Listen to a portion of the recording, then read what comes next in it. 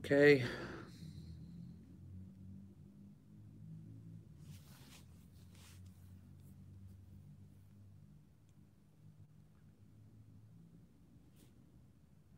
Okay, Bismillah ar-Rahman ar-Rahim, Alhamdulillah Rabbil Alameen, Allahumma salli wa sallim wa barak ala nabiyyina Muhammad wa ala alihi wa sahbihi ajma'in, Allahumma la sahla illa ma ja'altahu sahla, wa anta taj'al al-hazna idha shi'ta sahla, Allahumma a'inna ala dhikrika wa shukrika wa husna ibadatik ya Rabbil Kareem. Assalamu alaikum wa rahmatullahi wa barakatuh.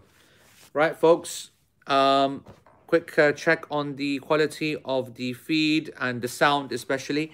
What's the sound saying? Tell me that it's okay. A bit of a change up this week on a few missions, and so not at the usual, شو اسمه mic and camera, but I think this is a good enough setup. We've been working on it earlier on today, and I think it's good. I think it's good, inshallah. So I just want that confirmation. And yeah, everybody seems to be happy here. Let's have a look. Yep, everybody is happy. All right, good. All right, folks. So hope everybody's well, inshallah.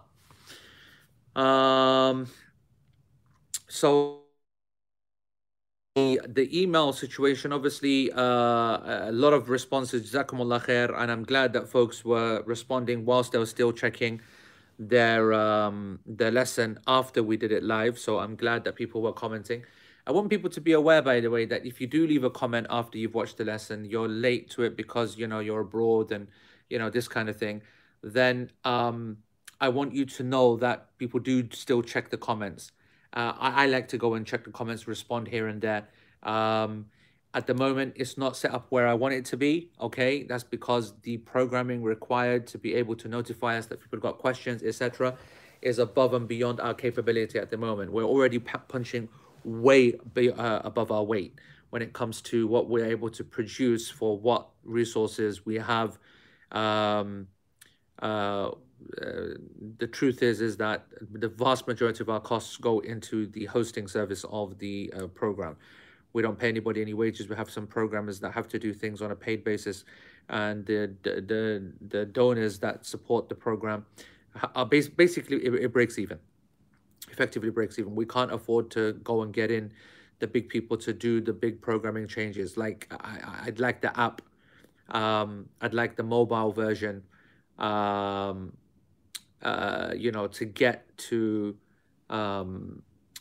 get where I want it to be. It's not where it is.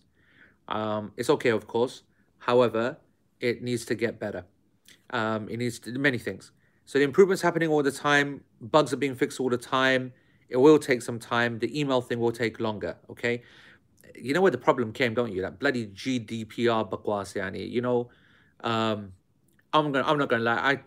Me and Shaz had a ding dong about this as well. I didn't want any reliant. What's the word? Yeah, exactly, Mariam. You know what I mean? Shazad, like, do you want to just repeat that again? We don't get it. We don't understand. Can you just explain one more time? Bloody flipping. Honestly, Parandu man, speaking to us like we're little flipping bache. So anyway, the the the emails GDPR required us to, have to do some kind of getting permission from people, blah blah blah, and I was like, I don't care about that. No way. If people want to unsubscribe, like, my goodness gracious, yeah, right? It is so. We are so careful. I told you that last week because it's based upon my own preferences. We are so judicious when it comes to sending out emails. We send out the least emails ever. We're the least spamming people ever. Compliance, yeah. And I was like, not a chance. I don't care about compliance, this, not compliance, whatever. People don't want it, let them sign off. Never have we spammed anyone. And if people think we're spamming, then they just sign out and that's it. Because I was being told that we'd have to take everybody off, and then only those that wanted to go back on, going back on. I said, listen, once you've signed up, you're not signing back up again. And these people are going to get lost in the system. Trust me, that's what's going to happen. They said, that's the law, blah, blah, blah. Don't worry, they'll all sign back on. Did they all bloody sign back on? Look, all this Baranduzi saying no emails, because what happened is that once you all then were taken off because of GDPR, then you were sent emails somehow, I can't remember how, to sign on. Loads of people missed that email, tried to sign up again, blah, blah, blah, blah. But there are compliance rules, don't allow you to do it except by going on this form and that shit. Yeah, stupid bakwas it was, man. I knew it was going to happen. I knew that once that happens, yeah, people are not going to be able to get back on. Either because they don't want to get back on, or they don't know they're going to get back on, or they're going to try to get back on, but they're not going to get back on. And what happens? That's what happens. Ghassan, just give me what I need. I need a Denzel gift right now to express my frustration. And I know you'll find one for me. All right? Just. But anyway, Shazad Salim is Amir Saab, and he wants to do everything correct and the right way. And, Abu Dhar is the one who went, yeah, absolutely right. With that, it's true. Literally, he went through so much hassle. And 17 years later, where Dad comes up with, you know what, we should have a Telegram group. Yani, you know what? Listen, Sunshine, could you not have thought about that in GDPR days and save everybody all that headache ever? That's the one. That's the one. That's the one. That's the one. Yeah, you know what it is. I can't because, it's nice carpet here and it's got Diet Coke and everything, yeah? That's the one.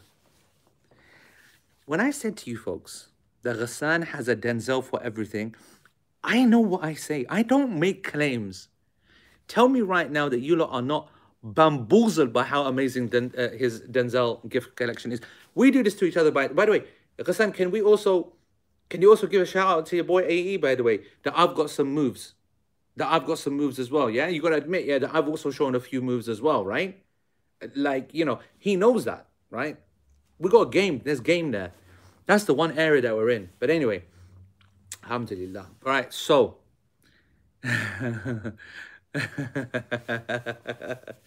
Anyway. See, you lot mess around too much, man. We can't even do the dars properly. So, inshallah, we're going to get the messaging thing working nicely to fill that gap until we get the email part sorted. And then we're going to get this email bakwa sorted, inshallah. And all the rest of the changes. There's so much in the pipeline, subhanAllah. So much in the pipeline. All right, folks. So last week was very interesting, actually. It was a very long lesson as well. Today, we're going to make sure we keep it around an hour. He said, because I'm very, very close to the Bengali masjid. And those boys don't mess about. They're going to not... The problem today is that they're going to walk out. Okay, they're going to walk out after an hour and then they're going to come for me because I'm close this time. Okay, it's not Edgware Mosque. Yeah, I think that's what they called it, Edgware Mosque. You know what it is? I'm sorry, we're not going with Edgware. We're calling it the Bengali Mosque. That's it. The Bengali Mosque boys, they're going to walk out after 1 hour. Hold on, are they even praying in COVID times? Did we not have that discussion? How are they even praying in the thingy? They can't even get together in the mosque. And so how are they still... Are they complaining from home? Are those cheeky fishes complaining from home? Am I actually believing this? That they're actually, I can't even believe it. I think they're complaining from home. So we're going to keep it shorter, but I did go over last week's lesson. And I noticed that we covered an awful amount of usul, which is very valuable, especially for the new students, but also it's a good reminder for everybody else as well. We discussed a lot of principles. And in the end, we had a really nice discussion about, how we understand Sharia from afar, how we understand, the mood, the spirit of the Sharia versus the text, the little text that we have that indicate dua points in the salah versus, what you may think would be a good time for a person to actually make extra dua and open up in terms of language and that kind of thing. So it was a lot of content. Now let's just finish off the remaining parts. So what it is, okay, is the text that we are doing is going to be. Let's have a look here if this system opens up the old. Why is that not showing me the text? That did earlier on. There we are. Right, okay, so we are وَسُؤَالُ الْمَغْفِرَةِ مَرَّةً مَرَّةً وَيُسَنُّ ثَلَاثًا. So we did the first statement. We're going to cover today وَيُسَنُّ الثَّلَاثَ والتشهد الأول وجلسته وما أداء الشرائط والأركان والواجبات المذكورة سنة فمن ترك شرطا لغير عذر غير النية فإنها لا تسقط بحال أو تعمد ترك ركن أو واجب بطلت صلاته بخلاف الباقي. So we covered that according to the Hanbali school, its obligations are, number 5, to ask for forgiveness by saying Rabbi ghfirli, okay, at least once in each unit, in each rak'ah, basically, okay. But it is sunnah to say it 3 times. That's what we're covering today. Number 6, the 6th obligation according to the Hanbali school is the first tashahhud.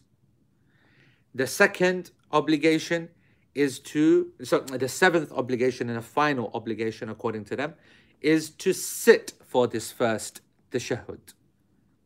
Everything other than the conditions, the pillars and the obligations that we have previously mentioned are considered sunnah. Whoever A, leaves a condition without an excuse other than the intention, because it can never be left out, or B, intentionally leaves a pillar or an obligation, then their prayer is invalidated. But other than this, the prayer is going to always be fine. So that is the next section that we're covering. That probably is about 2 lessons worth. Okay? That's probably 2 lessons worth. So if we can turn to page 322 in Al-Mumti', for those who are following in the Arabic commentary, and for those who are not, then just bear with us and make your notes. So the Sheikh says that it's a sunnah to, or the author, I should say, says it's a sunnah to say this 3 times. That's Rabbi ghfirli, Rabbi ghfirli. The evidence that they consider is a hadith that's narrated by Hudhayfa ibn al-Yaman radiyallahu anhu. حين ذكر أنه صلى مع النبي صلى الله عليه وسلم فلما جلس بين سجدتين جعل يقول رب اغفر لي رب اغفر لي وكان دعاء النبي صلى الله عليه وسلم غالبا التكرار 3. Okay, so this is very interesting actually. There's a hadith narrated by the Prophet صلى الله عليه وسلم, which we actually covered last week, a hadith which is authentic, hadith of Hudhayfa, where the Prophet صلى الله عليه وسلم, when he was in his sajda, when he was in between the 2 sajda, he would say رب اغفر لي رب اغفر لي, which is obviously super clear that it's twice. However, we said that obligatorily speaking is only once. To say Rabbi ghfirli is sufficient. Whether you consider it to be an obligation or a sunnah, forget that for a second. But the statement itself is sufficient to say once. Okay? But it's sunnah to say it more. They said 3 times. But the hadith says twice. So why would it then get to become 3? And that's because the Shaykh Uthaymeen says, he goes that actually, the fact that the Prophet ﷺ said the dua, this is very interesting, said the actual dua twice, indicates that it's allowed to increase on it. It's not just meant to be said once, like Surah Al-Fatiha, for example, right? So, like theoretically, if the Prophet ﷺ had recited Surah Al-Fatiha in the prayer twice, there would be a discussion right now that it's a sunnah to say it 3 times. Or 5 times, or 7 times. There would be a discussion there. Or rather, we could open the door to that discussion. The fact that the Prophet ﷺ said it twice opens the discussion to the fact that this is a dua and a dhikr, which the Prophet ﷺ normally has a principle that he says them 3 times. The dhikr, adhkar 3 times. And we said last week about this issue of positions. So we've just come from a position of the sajda where we said Subhana Rabbil A'la, and we know that that's 3 times a sunnah, or 5 or 7, etc., etc., etc., with 1 being an absolute obligation. And then it's going to be followed by the same. We've just come from a ruku', which has had something similar, etc. So we've had repetitions, and 3 is coming up. And so therefore, that is why the Hanbali school consider it to be a sunnah to say it 3 times. Now, even though the hadith indicates 2, but you understand the value of the hadith indicating 2, because the hadith indicating that it was said twice takes it out of the 1 only bracket. And once you take something out of the 1 only bracket, then witr is what then, or the odd factor, as opposed to even, the odd number, rule comes into play, that everything is great when it's odd. Every dhikr that you make should be odd. Every kind of action you should do should be odd. And in general, it's difficult to without evidence take that too far. But I think you get the idea anyway. So That's the Hanbali position. The majority of scholars are relaxed upon that. They're saying that any kind of dua that you say at this point is sufficient, it's okay. And I'm okay with the class position to stick with the three as well. I don't want to make it, though, only three. I definitely don't want to do that. So my idea is that it is good to increase on the dua. I believe that it should be opened up from Rabbi Ighfirli, Rabbi Ighfirli anyway. I don't believe Rabbi Ighfirli in its wording is obligation anyway, as my position, as the class position, right? So I'm happy with Allahumma ghfirli, Allahumma ghfirli. I'm happy with that being said once. I'll be happy with that being said 3 times. The hadith says Rabbi Ighfirli, Rabbi Ighfirli. So in this point, okay, I think there's flexibility, and to repeat it more than once as a sunnah is an acceptable position, obviously according to a number of scholars. Sahar will take this this question because it's just not on this. We'll take this at the end. Okay, make sure you remember to repeat your question. The odd preference is not just a Hanafi thing, Fiza. Okay, the odd preference is a sunnah aspect. So the Prophet ﷺ, when he used to pray Salatul Witr, he would go to 3, 5, 7, 11, okay? And we know that in the Tasbihat, we know that in his Sunnah in general. Maybe you can say the Hanafi school might be emphasizing it, but I would actually opine that of all the madhahib that I get the feeling that restrict numbers most is actually the Hanafi school when it comes to the prayer. So this is Adil, this is why I don't want to say this statement being said 3 times is the sunnah. That's why you would have seen me say in the word that I'm trying to say that I get it in the Hanbali school, they're saying that 3 times is the sunnah. But I'm saying not even this statement is the sunnah to say 3 times. I'm saying that if a person wants to say Rabbi Ighfirli, he should say it twice, like the hadith states. But he has the permission to increase on it, because the fact that the Prophet ﷺ said it more than once, then he's already opened up the door for it to be said 5 times, 7 times.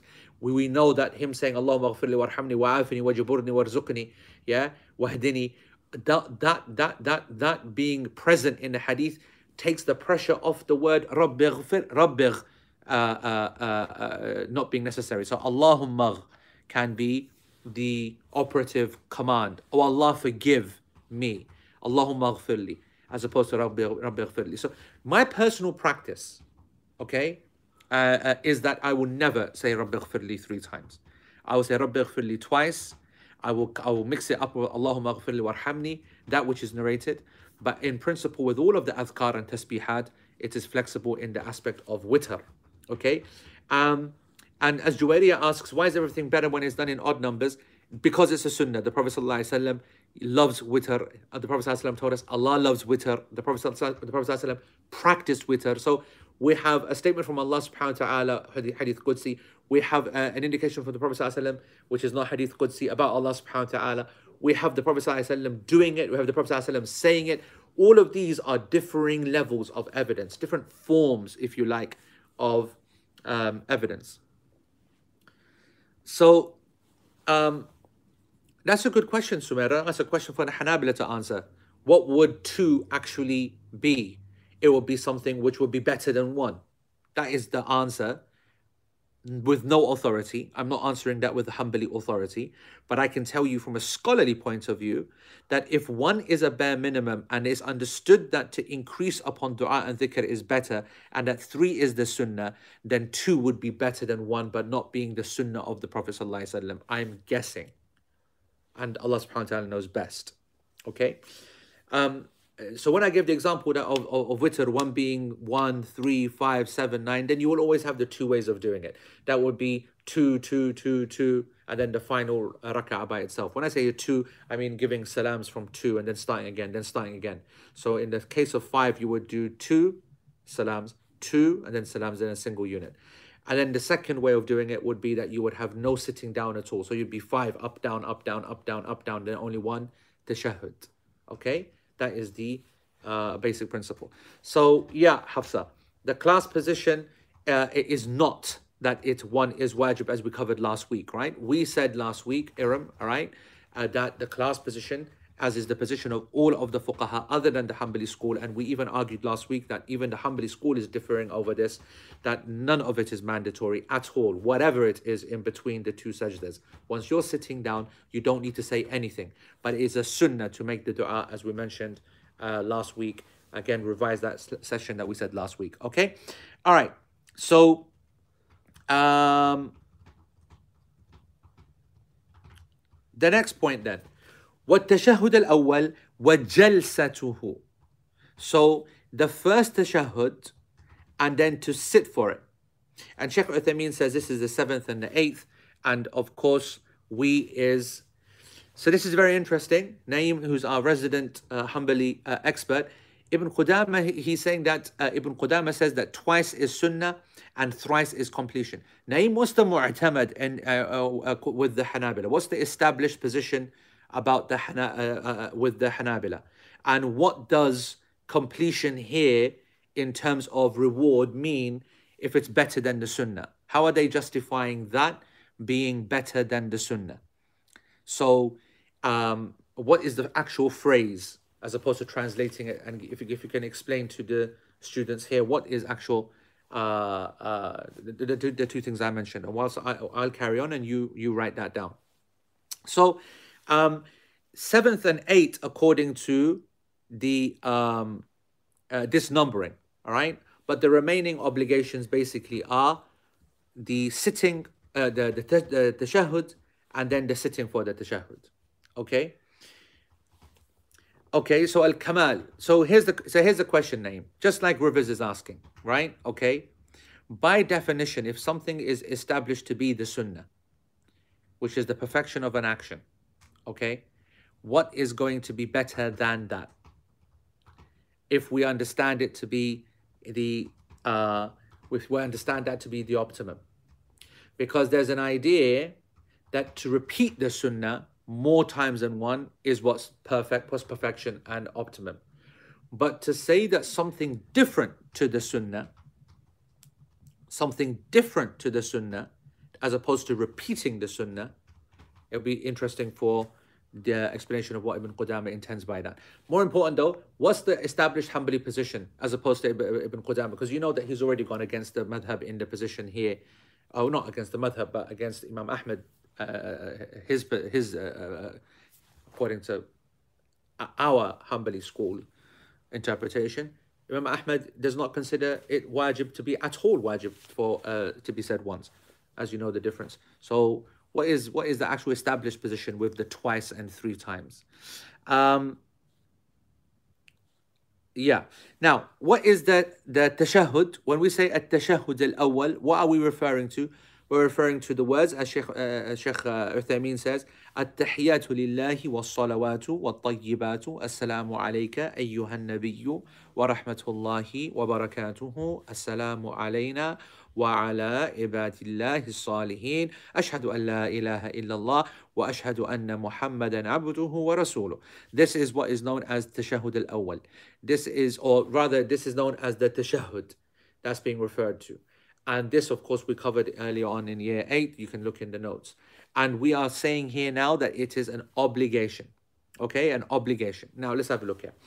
The Hanbalis would think that such as done as in wudu, as reported by Uthman, doing the twice washing, but general practice of the Prophet ﷺ is the washing of thrice. The mu'tamad is thrice. Okay, nice.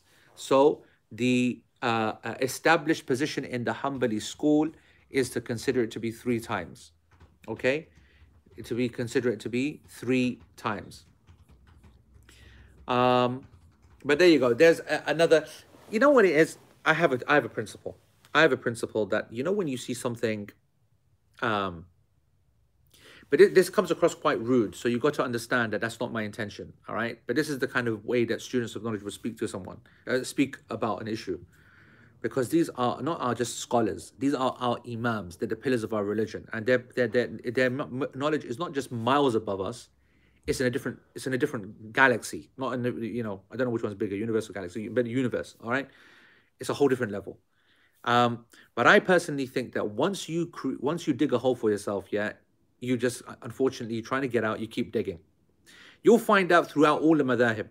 You'll find that in every madhab, every scholar, every teacher, that they mess up, yeah, and you just keep digging a hole. Now, this is something that everybody's guilty of, all of us. Like, I can think of the last time that I did that was an absolute classic. I was teaching inheritance, and I mistook something, and I was asked a question, and instead of saying, "That's interesting, let me think about that," I dug a hole so deep for myself, yeah, that I literally drowned in that hole. Literally drowned in it. And when I say am I back live again? How on earth did that call go through? That's the question. I turned it off and it went through. Am I still live with you guys? Confirm, because I got a call come through. All right, good. So, when I was drowning in that, okay, I'll tell you now that I wasn't drowning without basis. I had some Sahaba on my side. I had a few Imams on my side, but you fall into a very, not a dishonest, but a weak form of fiqh, where you're scrabbling around to try to find people to support your position because you messed up. Or rather, not even you messed up, but you want it for some kind of reason, right? Maybe some personal reason. Maybe you have even a nefarious kind of intention. So, for example, we face this all the time, by the way, with scholars out there that are very liberal or have become liberal or under pressure, or scholars, for example, who are pandering to women, for example, or feminists, for example, or men who don't have any kind of female following, and so they become very macho towards men, right? So, and they want to hold on to that support. So they interpret things, in a way where effectively they come across as being objective and evidence-based, but instead they have already put forward a hypothesis which is actually already flawed, because they've already, the whole study is actually just trying to prove what they want to follow, as opposed to actually bring out the evidences for the correct position. So I'm not saying that's what's happening here, but what I'm saying is that when you are going to go out on a risky position, like saying that it's obligatory to make this dua once, which by all accounts is as risky and controversial a fiqh position that you will find in the kind of mundane area of non-controversial fiqh, which is salah. Because it's not exactly politics or iman or aqidah and, belief in the hakim that he's a kafir or some, crazy behavior like that. It's prayer at the end of the day. It's a dua. You can only be so controversial, right, in this area. So, but once you've gone as controversial as it gets, you're going to come up with problems, and you have to keep batting off these problems. And it's a difficult one. How do you start justifying the concept of kamal, that there's perfection after the repetition of the statements being said twice, and 3 times being his normal act, and it's there twice and you're saying it's 3 times, etc., etc., etc. Rehan, let me tell you something, yeah? Rehan, okay, yes, you were in that class. That's exactly what happened. And by the way, I want you to know that I was actually upon the opinion of Uthman myself. But I should not have been so happy to go against the majority. Yeah, everybody's obviously not understanding what we're talking about. But Rehan has clocked on to exactly when I dug a hole for myself recently. Right? And that was in the very kind of, what's the word? Not very important issues of fiqh among students. This happens all the time when people are becoming, under pressure to please other people. They've got a job issue, politics, saying things to please people. Look at the Sudais khutbah, for example, at the moment. You know that, just chatting nonsense. He's, and you can see that a person, once they're compromised, and he's been compromised for a good few years now since the Egyptian uprising, then you can start to you start to see everything else then falling apart. But anyway, so yeah, it's not mega problematic at all. I'm just saying that it's not exactly, people are reading that and you got a question left, right?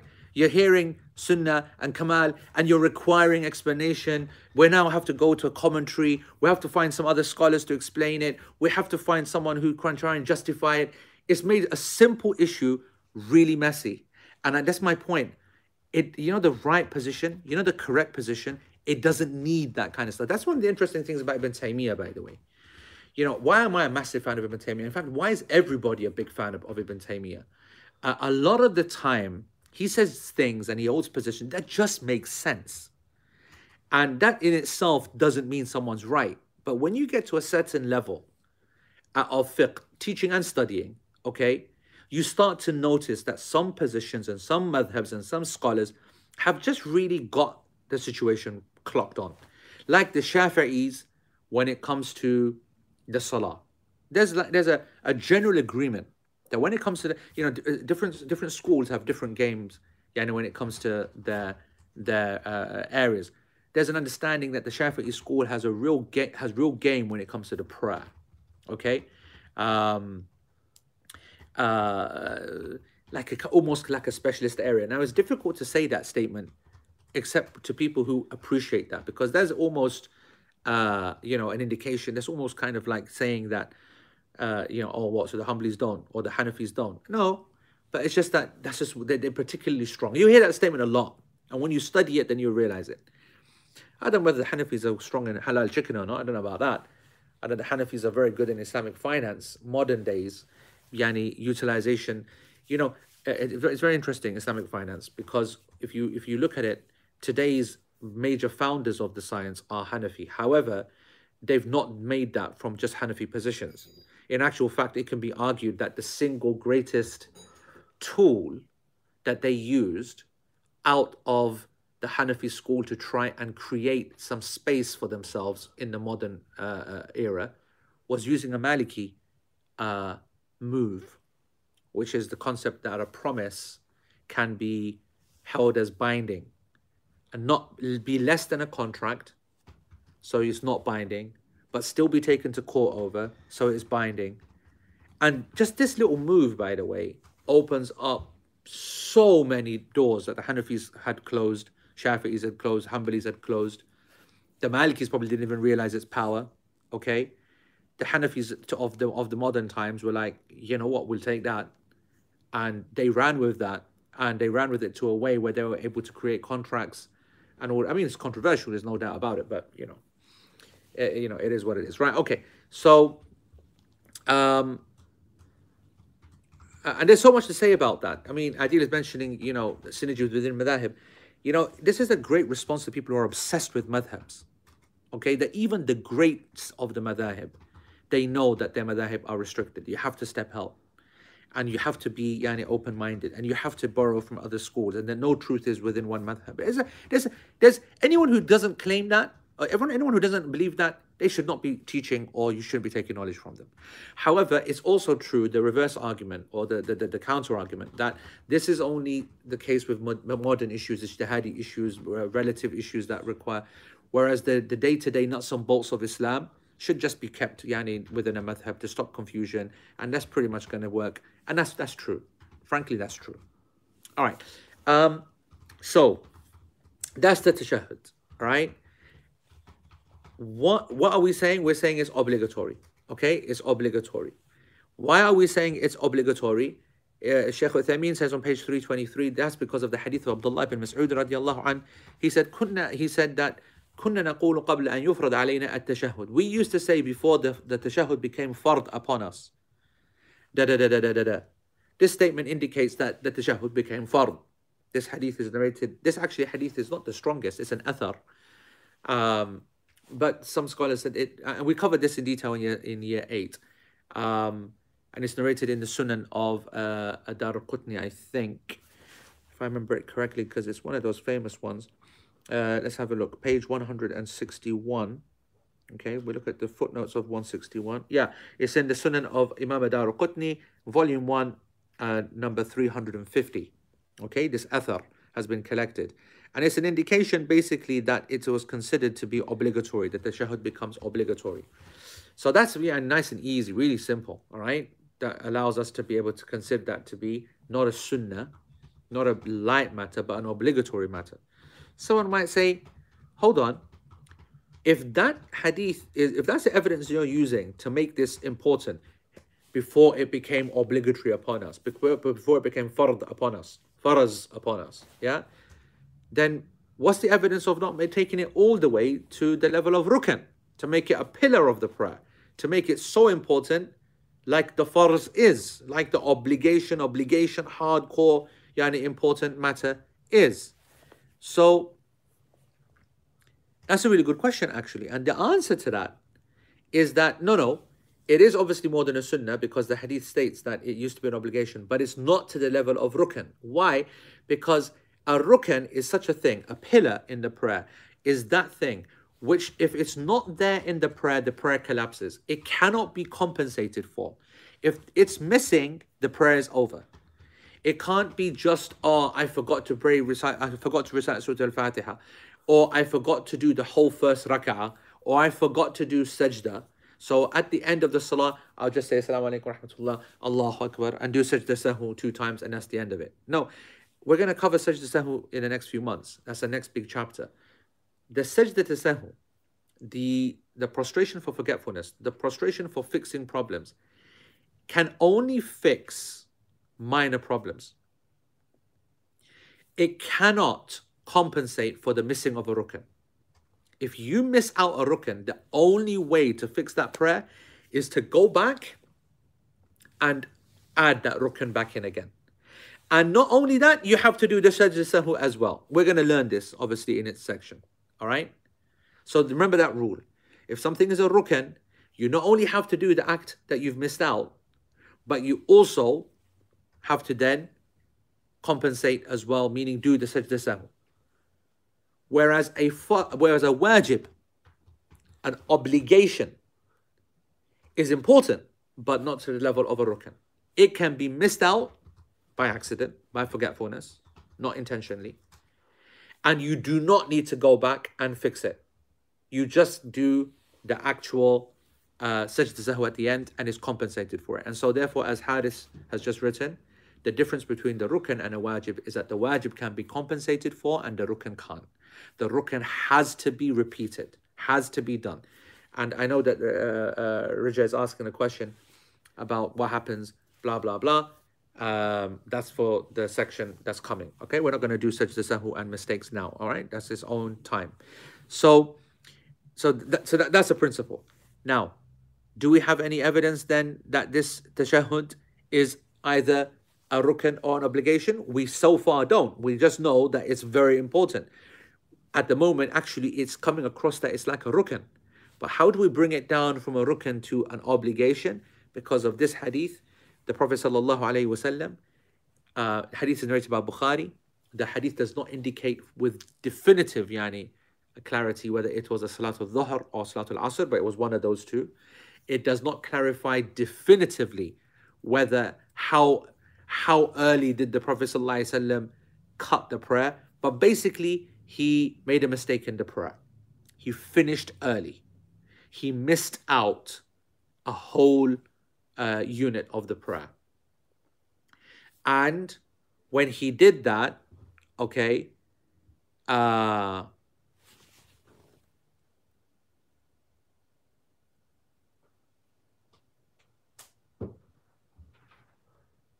when he did that, he went back and he made up the units, so 1 or 2 units. So he actually, we covered this hadith last year.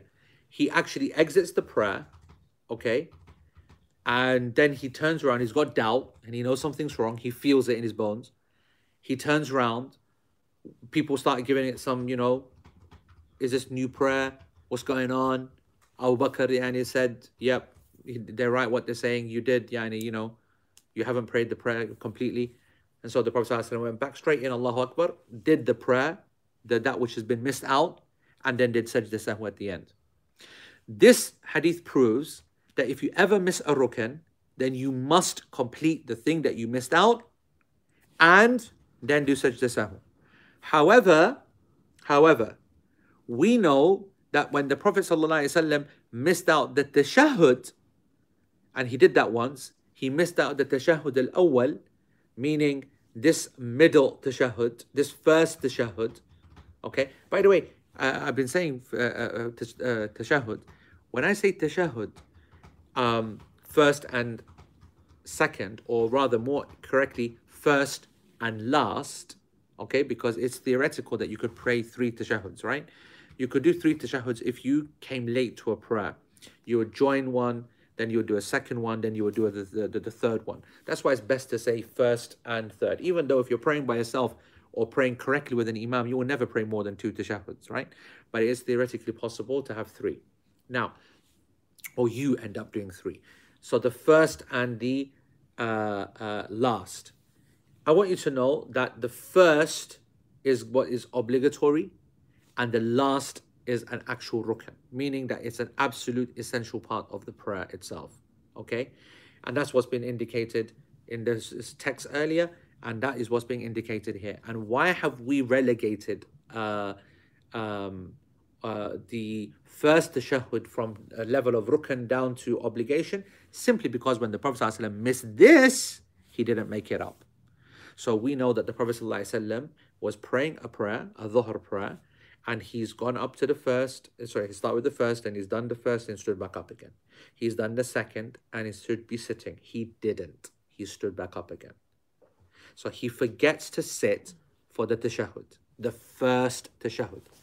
What does he do? He carries on like the prayer has been unaffected. So he went down for the third, stood back up again, went down for the fourth, sat.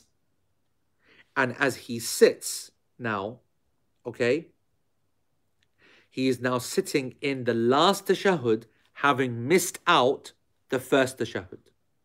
If this was a rukn, then at some point when he remembers, he would have just sat down and done it. He would have just sat down and done it. He didn't.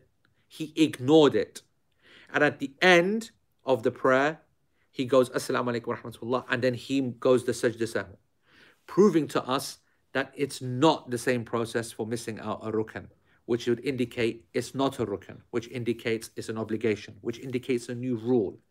Every obligation in the prayer that is missed out by forgetfulness or by accident, it is not repeated, it is not got back to, you do not revert to the rak'ah you missed it in, you carry on and you then compensate for it with sajda sahwi. All of this is coming up later in detail in the sajda sahwi section, okay? And of course, though, let me make it clear, and you should write this down, okay? That it is absolutely the case only if you forget or you make a mistake when it comes to the missing out of an obligation. If you intentionally miss out on obligation, the prayer is finished. Yani it's as you're going to see. All right. Then something interesting. He said the sitting for it. وَجَلْسَتُهُ. Okay? And this word jalsa, all right, if you look at the text, all right, this word jalsa has got a fatha on it. And the word jalsa, it can be said with a fatha and it can be said with a kasra. وَجِلْسَتُهُ. جَلْسَتُهُ, جِلْسَتُهُ. They mean two different things. In the Arabic language, when you have this particular type of what we call wazn, and this is upon the wazn of fa'la, okay, as opposed to fi'la. Fa'la is jalsa, fi'la is jilsa. The meaning is actually different. They're very similar, but it's subtly different.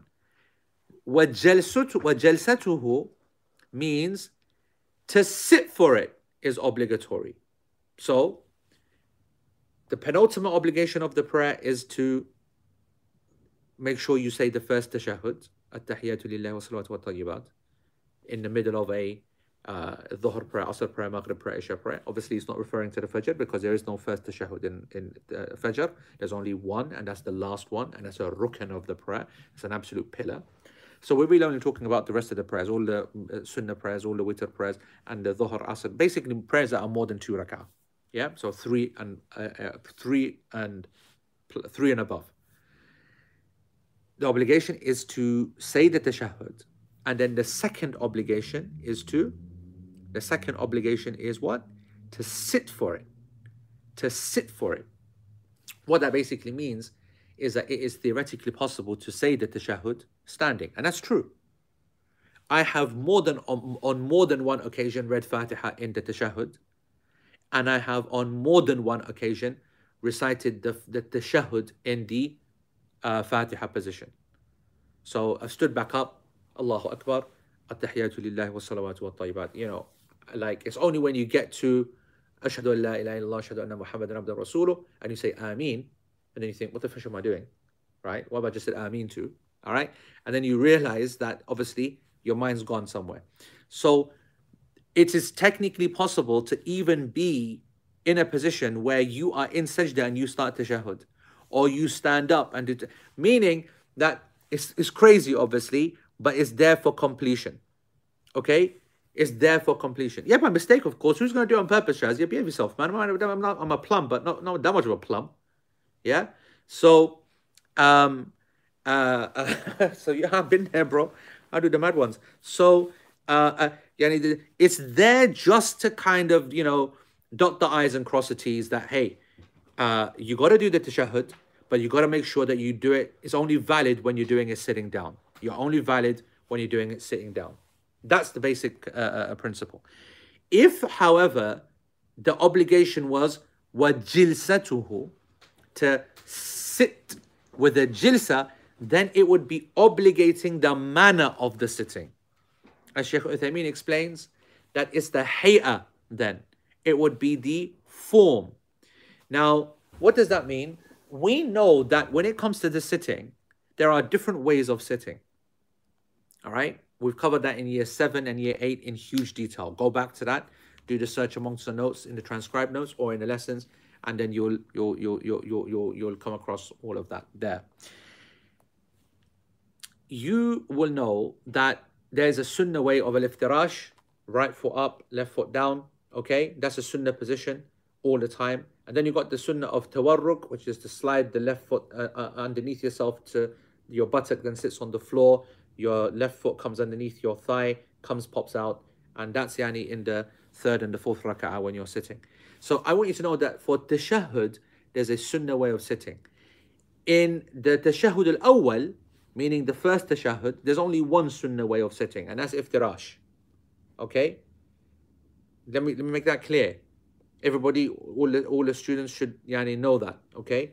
That in the first tashahhud, which is going to be, you know, the first sitting in the Dhuhr, Asr, Maghrib, Isha, the only sunnah way is to sit like normal. Sit on your left foot, right foot up. There's only one way. If the obligation was wajilsatuhu, it would mean that it is obligatory for you to sit like this. Obligatory. What do we believe? The Hanbalis, the majority of scholars, in fact, I don't know if there's any difference on that, certainly the class position, that it is sunnah to sit like this. But if you were to sit like this, or on your toes, or X, Y, Z, all of that, whilst you're in tashahhud, your tashahhud would be valid, and your prayer would be valid. That's the position of everybody. And that's so important. Even if you were to sit cross-legged. So if you were to sit cross-legged in the prayer without a need, if you have a need because you had an operation and you can only sit cross-legged or legs straight out, for example, and you have a need, then you get fully rewarded for the prayer. There's no problem with that whatsoever.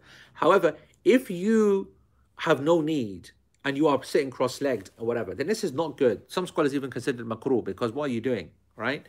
But the prayer is not invalidated according to the vast majority of scholars. The prayer is not invalidated if you are sitting down. And that's the point of this وَجَلْسَتُهُ, that it's obligatory to say the tashahhud, and it's obligatory to be seated. However you sit down, in brackets, is basically being indicated. And that would mean even if you were cross-legged, even if you were this, even if you were that. However, if the Arabic said وَجِلْسَتُهُ, then it would mean it is obligatory to make the tashahhud, al-awwal, the first one, and obligatory for you to sit like this for it. And if you don't, then the prayer is invalidated unless you then make up for that mistake at the end So every time you sit like this, you'd have to do sajda sahwa at the end. And even that's not right, because if you're doing it intentionally, then your prayer is invalidated, as you're going to come see. So I hope that part makes sense. That it's a nice little bit of Arabic. Seated on the floor in principle. If there's a person who had some kind of problem, then only the chair. But it's never allowed for a person to sit on a chair without any reason. Never. It has to be the floor. Okay, so obviously if a person has a reason, then it's something which is allowed. Miraj, mashallah. Miraj, where are you? Are you abroad? Are you in Kuwait or are you in Manchester? That's what I want to know. If we miss a unit, we just complete that unit. But if we miss the rukn and finish the... Bro, you want to behave yourself. That's the prayer. That's question coming for next section. Not now, because all of these things about how you do this, how you do that, that's coming later. All right. Okay. The next then statement is, okay. So that's the part on sitting, and that's the obligation of tashahhud thingy. Are there any questions on tashahhud itself and its sitting? Are we happy with that? Yeah, that's the obligation. And any other questions, by the way, because there is actually now nothing left. We've covered the rukn to do with tashahhud. We've covered the sunnah to do with tashahhud. Everything that's said inside it, how you sit for it, all of it. We've spent the last 4 years on that. So go back and go and deal with that. Okay. And someone can answer Ruqayya's question. Maysa or Zafar will do a great job. Where's Zaf, that fish? Zafar, you lazy packy, where are you, by the way? Zafar, if you are not here writing like the clappers, yeah? Okay, unbelievable lazy guy. We got all kids identified and their ages, and Zafar, basically what we concluded, Zafar has the least excuse, you know, not to be doing the most work. By the way, we want to give big Mubarak to Nadif and Amreen, mashallah. Okay, yeah, I know you were chilling. Answer some questions, you lazy packy. Nadif, mashallah, and Amreen, they were blessed with a baby boy, mashallah. Obviously, our PG team members, yeah, two days ago. So Amreen's back home, mashallah, nice and healthy. We don't have a name, the nameless boy at the moment. Okay, unbelievable. 3 days in and no name. But Nadif, you know, we ask Allah subhanahu wa ta'ala to bless him and وَجَعَلْهُ مِنْ قُرَّةَ عَيْنِهِمَا جَمِيعًا, inshallah. That's good news. So, وما عدا الشرائط والأركان والواجبات المذكورة سنة.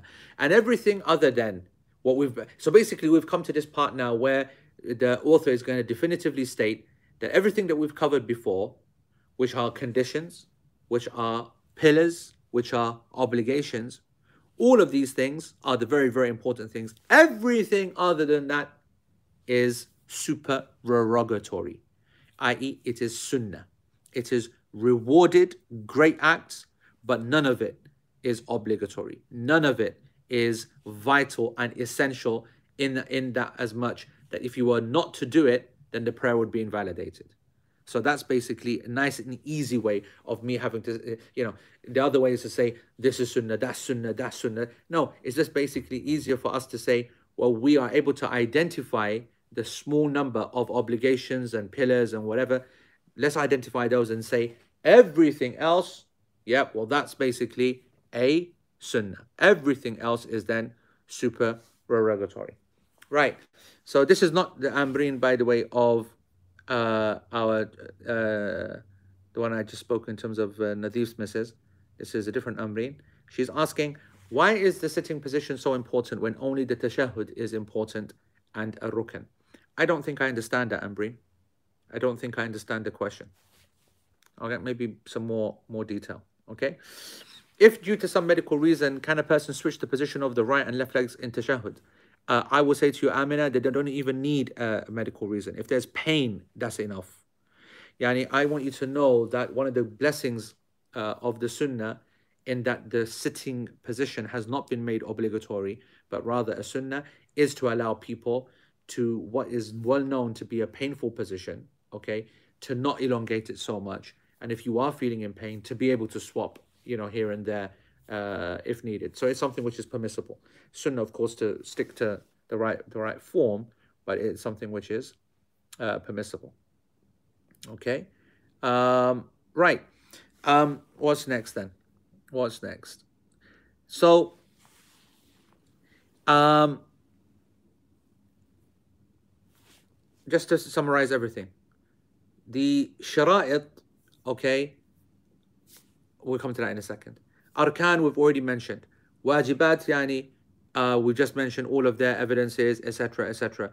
However, we do know all of the wajibat that we just mentioned, that there's some difference of opinion. Okay, so for example, there are some scholars amongst certainly in the Shafi'i school, certainly others that consider, for example, the tahiyya, the tashahhud al-awwal to be a sunnah, not to be an obligation. Okay, that the one that we're talking about right now. What would the evidence be?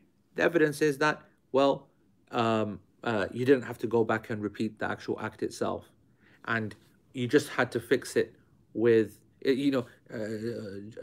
just the fact that you forgot it was, you weren't having to repeat it again. That would indicate it's not so important. That would indicate it's only a sunnah.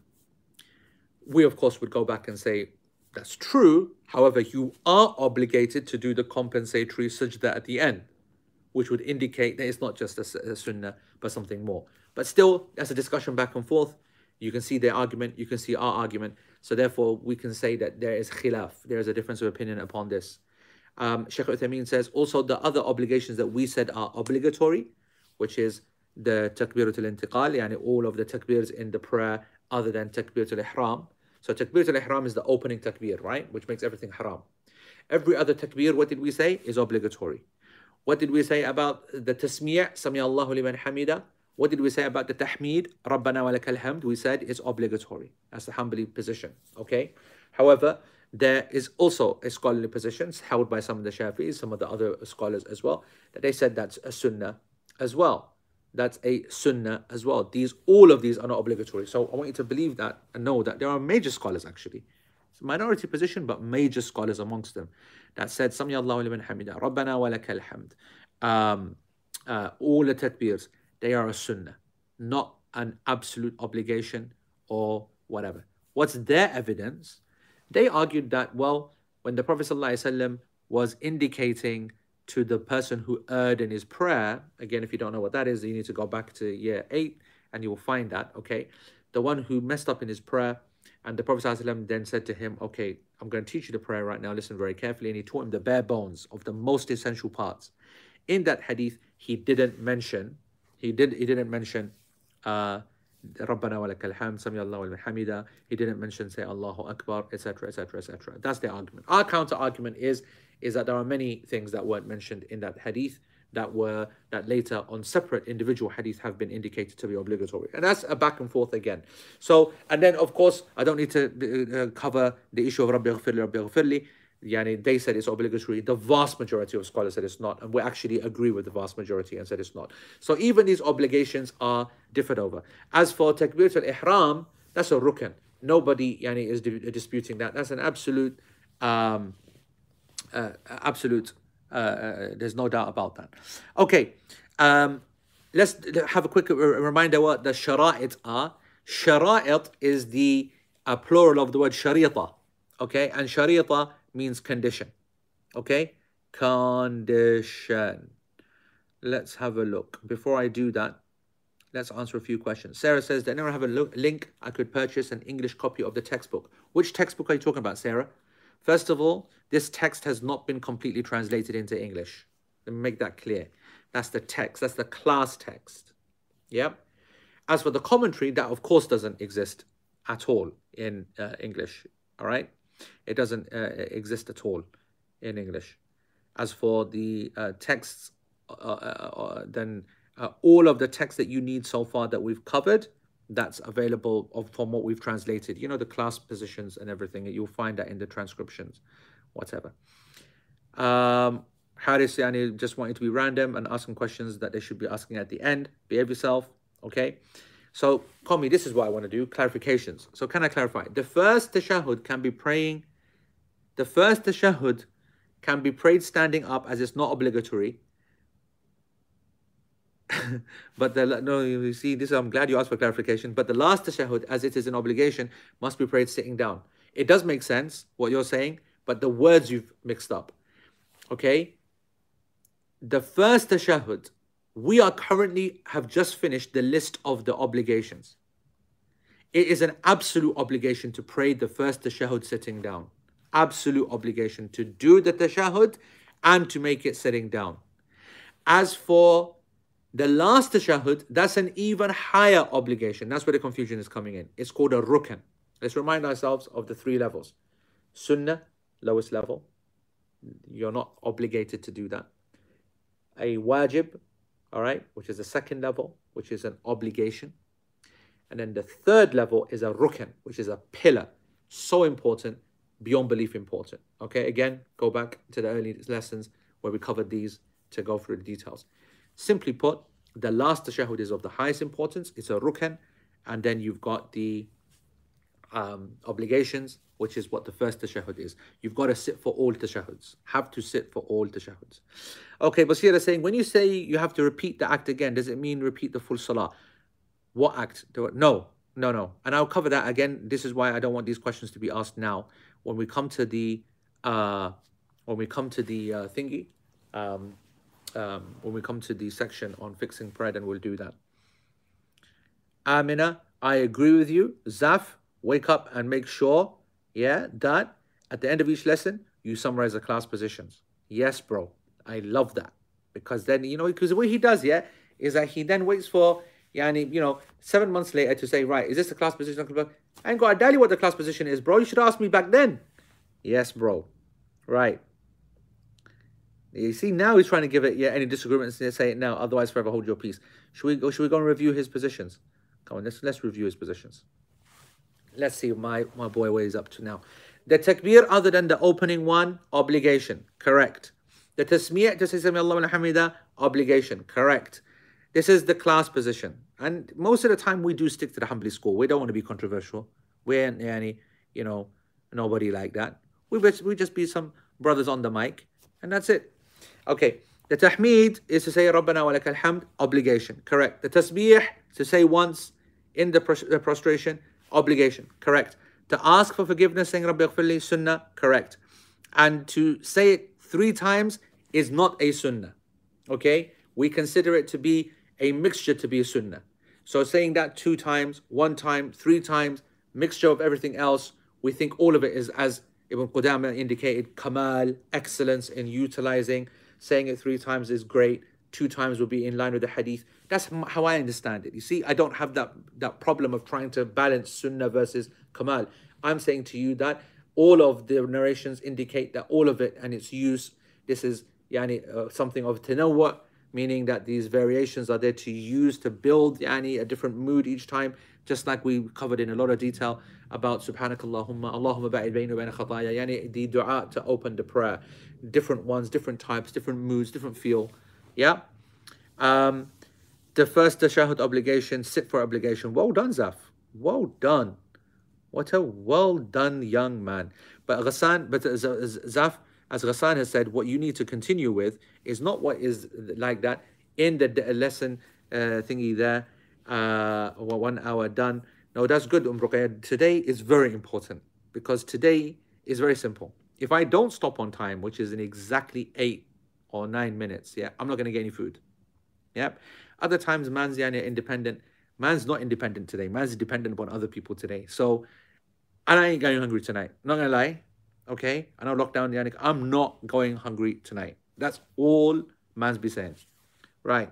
So, where are we? Now? So, Shariah, okay, is a single condition, and shara'it are conditions. What are conditions? Conditions are those things which happen before the prayer, the obligations which happen before the prayer. And without it, the prayer is invalid. So, for example, facing the qibla, to be in a state of purity, to cover your awrah, and all of that kind of thing. Okay? And that was covered not too long ago, page 291 in this text, actually. Right? The arkan, all right, have also been covered as well. What's the difference between a rukn and a shart, folks? What's the difference? These are absolutely essential as well. Right? These are absolutely essential. Both are essential. Both are essential for the validity. Yeah, rukn is in the prayer, correct. Jazakallah khair. That the before is linked yani, to the prayer, but before it, that's the shart, the precondition, the pre helps, right? Whereas the rukn is in the prayer. It's part of the prayer. It's actually from the structure of the prayer itself. So that's awesome. And then the wajibat, we said that that's yani from the obligations, and that's straightforward. And then the sunnah, what is this last statement? He said that yani, so the conditions, the pillars, and all of the obligations that we mentioned before, they are what they are. The rest of the entire prayer is a sunnah. And by sunnah, what does he mean? Let's do this. Definition. Then we'll close on it. So basically, it means that which is required to be done in the form of preference, as opposed to a wajib, which is something which is being commanded to be done. It is obligatory for it to be performed. Al-wajib ala sabil al-ilzam wa sunnah ala ghayr sabil al-ilzam. It is absolutely necessary. Whereas sunnah, we're going to ask a person to do it. If he doesn't do it, he doesn't do it. So a question will be asked, what's better then? Okay, a wajib, which you are being requested to do and you must do, and if you don't do, you've got to make it up somehow. Or a sunnah, which is, parts of life and parts of the prayer and parts of your deen, which you are not required to do. Which one's better? Which one's better? And Shaykh Uthaymeen says that there are two ways of answering this. That which is from a divine point of view, from a textual point of view, and then that which is just common sense. From a textual point of view, it's super clear. Textually, Allah subhanahu wa ta'ala in the Hadith Qudsi, which is narrated by Bukhari, the Prophet ﷺ said that Allah subhanahu wa ta'ala said, مَا تَقَرَّبَ إِلَيْهِ عَبْدِي بِشَيْءٍ أَحَبَّ إِلَيَّ مِمَّا افْتَرَضْتُ عَلَيْهِ. That the slave will not get closer to me with anything better than that which I have obligated upon him. So what I've obligated upon my slave, he does that, that's how he's going to get close to me. So there's no doubt that that is more beloved to Allah subhanahu wa ta'ala. From an aql point of view, if there was no text, it's absolutely clear that anything which Allah insists upon is clearly something which He appreciates more. And anything that which He is saying is easy, I'm not so fussed about, I'm not worried about, I'm not going to hold you accountable for, I'm not obligating upon you, is obviously of a level down. So that's something which, it shouldn't, it's not very difficult. And I'll end on this point, okay, that one of the things that Shaykh Uthaymeen brings this point. So make a point that we are now starting again at the bottom of page 327 with فَمَنْ تَرَكَ شَرْطًا. Okay, one thing which is I think a valuable point, a reminder that Shaykh Uthaymeen gives to us all, is that you would think that that's a cut and dry job.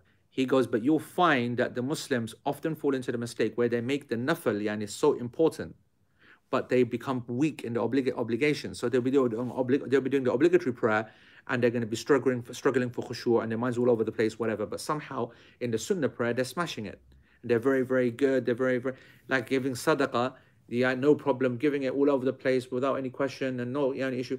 But when it comes to zakat, trying to find loopholes, do I really need to? Is it something which is obligatory upon me? But my taxes, but I've got debts, always trying to find excuses.